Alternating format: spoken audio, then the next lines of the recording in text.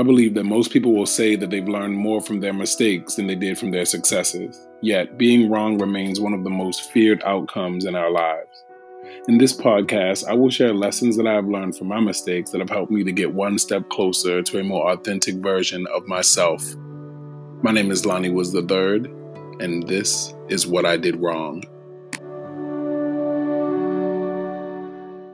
Real man inside of me, if you're in there, I plead, please reveal yourself. Real man inside of me, if you're in there, I plead, please reveal yourself. Because the world keep asking about you and telling me that I'm not even a potential candidate. So I showcase this second skin like it's my own face, but I'm tired of wearing this mask because the impact from this facade is giving me whiplash, hiding behind the safe line of a full beard and a mustache. Who do I want to be and why? These are the questions I must ask as I embark on this journey to complete this task. It's been 30 plus years, yet I still don't know if I'm viewed like a real man, wondering why I often feel less than, not equal to. I'm tired of constantly doing the math, trying to solve the equation that equals to my manhood, my manliness, my handiness, my masculine sensibilities, because I've been adding and subtracting for years and causing all types of division within myself.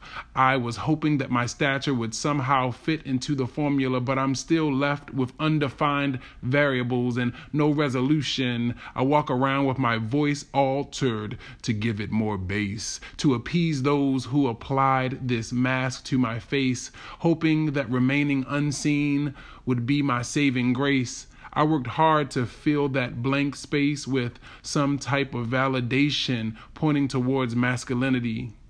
Because they say that I was a fraud when it comes to being a real man. They said that I wasn't in touch with that macho stuff. They said that my hands ain't rough enough, demeanor ain't tough enough, voice isn't deep enough, body isn't rough enough, words ain't slang enough, pants don't hang down enough for me to be a real man. So I spent more than half of my lifespan feeling lesser than less than, wondering why the treatment wasn't equal, walking the fine line between blurry and see-through. But that didn't stop the sticks and stones that beat you, or change how poorly people treat you. Got me wondering if it was my fault that I was raised by a single mother. Why are they always whispering to one another? Are they talking about me? And still, to this day, I'm trying to erase these seemingly indelible issues, wiping invisible tears with emotionally scarred tissues. So in the absence of a dad, I did what I knew to. When I realized that my masculinity wasn't being accepted as true, my tactics got redirected. And when I came into the presence of fear, I threw on my MASKulinity. But I found that manhood isn't comprised of misogyny, the apathy, and I do decree that I can't fix a flat tire, but I can revive a deflated heart and fill an empty spirit with a smile. I refuse to live by your book of gender-bound constrictions, upset because I don't perform based on your societal convictions, a hopeful attempt to bring me down to a level so low that I forget who I am, but I'm no longer afraid to walk through closed doors with my head held high, because currently I'm earnestly bearing all of me, and not passively but intentionally I walk around mask-free. So, to hell with your masculinity. The one place that I hated going to the most growing up was the barbershop. It wasn't because I didn't like getting that fresh fade or that shape up. The reason that I hated it was because I always felt like they were speaking another language. This other language was filled with conversations about fast cars and hip hop and sexy women. And at the barbershop, I never really felt seen. I always felt uncomfortable. And after a while, I realized in retrospect why. The conversations that went on in the barbershop almost never aligned with my interests, and as I sat in there, I felt invisible.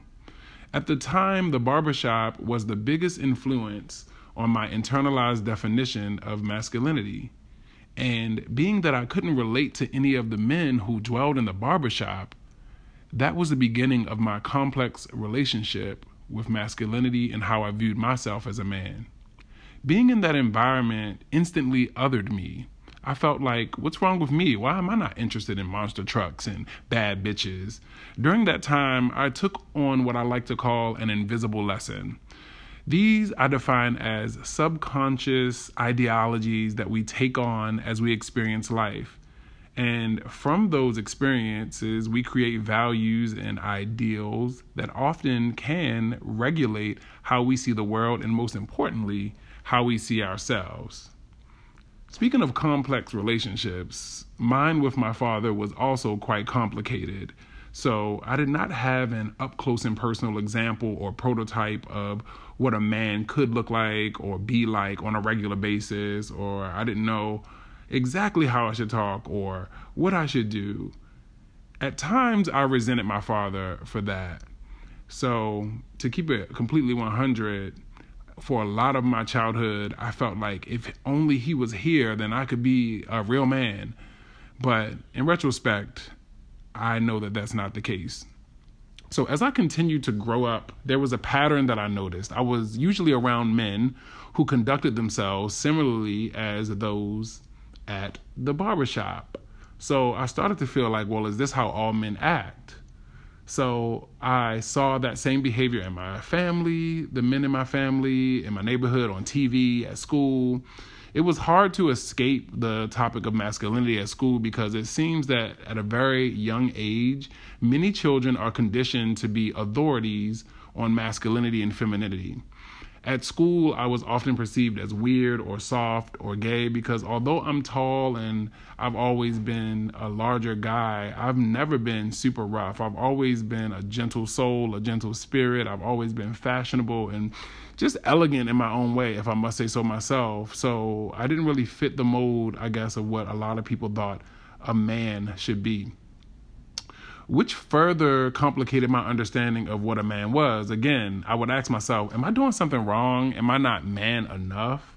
But at the end of the day, what does that even mean? Once I got to college, I learned that no, I wasn't doing anything wrong, but perhaps the way that our society deals with masculinity is where the problem lies. And as I got older, I began to do some research as well as meet diverse men from different backgrounds. And I was shocked and relieved to find out that all men were not like the men at the barbershop. There was nothing wrong with those men at the barbershop, but I could not see myself within them. And I was so happy to find examples of men that were not exactly like that had other things to talk about, that had other interests, that looked different, that talked different, that walked different. It was also in college that I really got a bigger understanding of what the word masculinity or the term masculinity is, and it is yet another complicated term associated with men. Masculinity is defined as the qualities or attributes regarded as characteristics of men. Vague, right? Now, the question becomes, who exactly gets to decide what qualifies as a masculine quality? No one seems to know, but our society functions off of this seemingly understood definition of what masculinity is, and that to me is harmful in so many ways, especially when that masculinity is used intentionally to hurt others, when that idea and that specific definition is used to cause harm.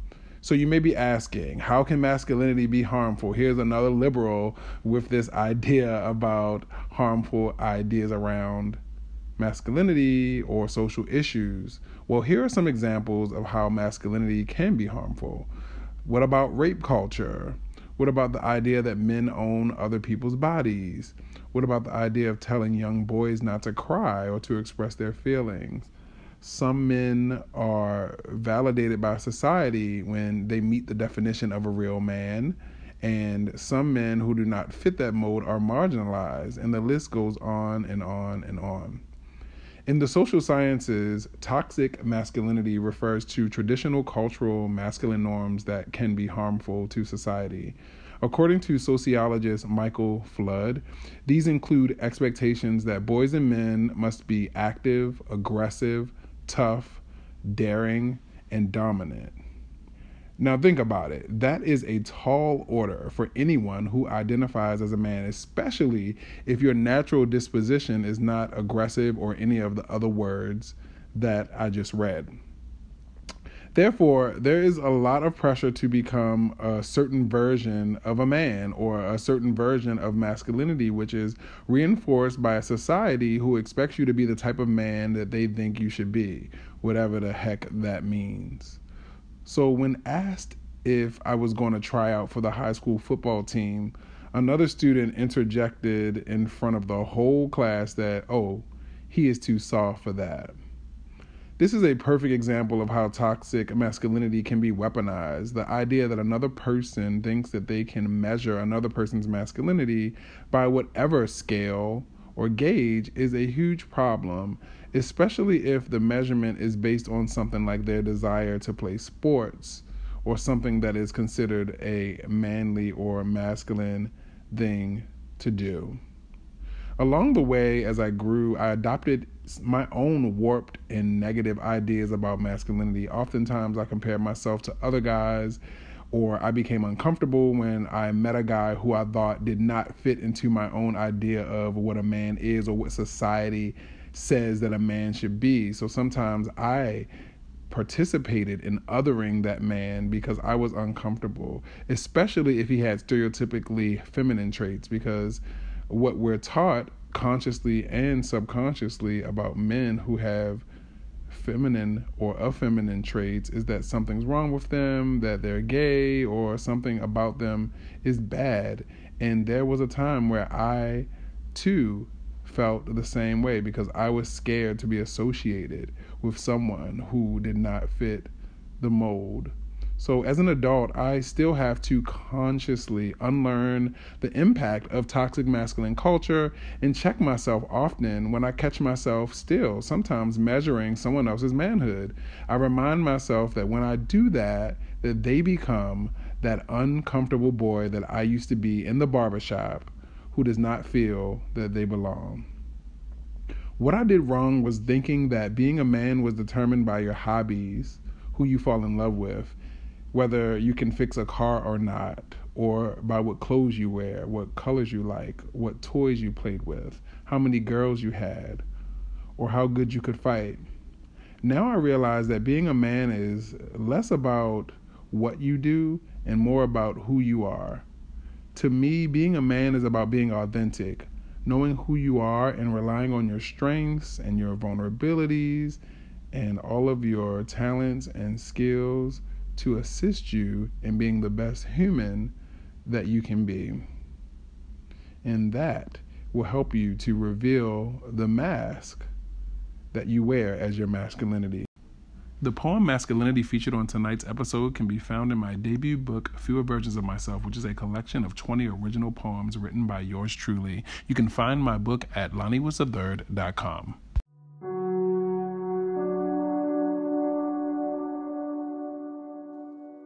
Thank you for listening to the What I Did Wrong podcast. As always, I appreciate your support. Catch new lessons each and every week on Wednesdays.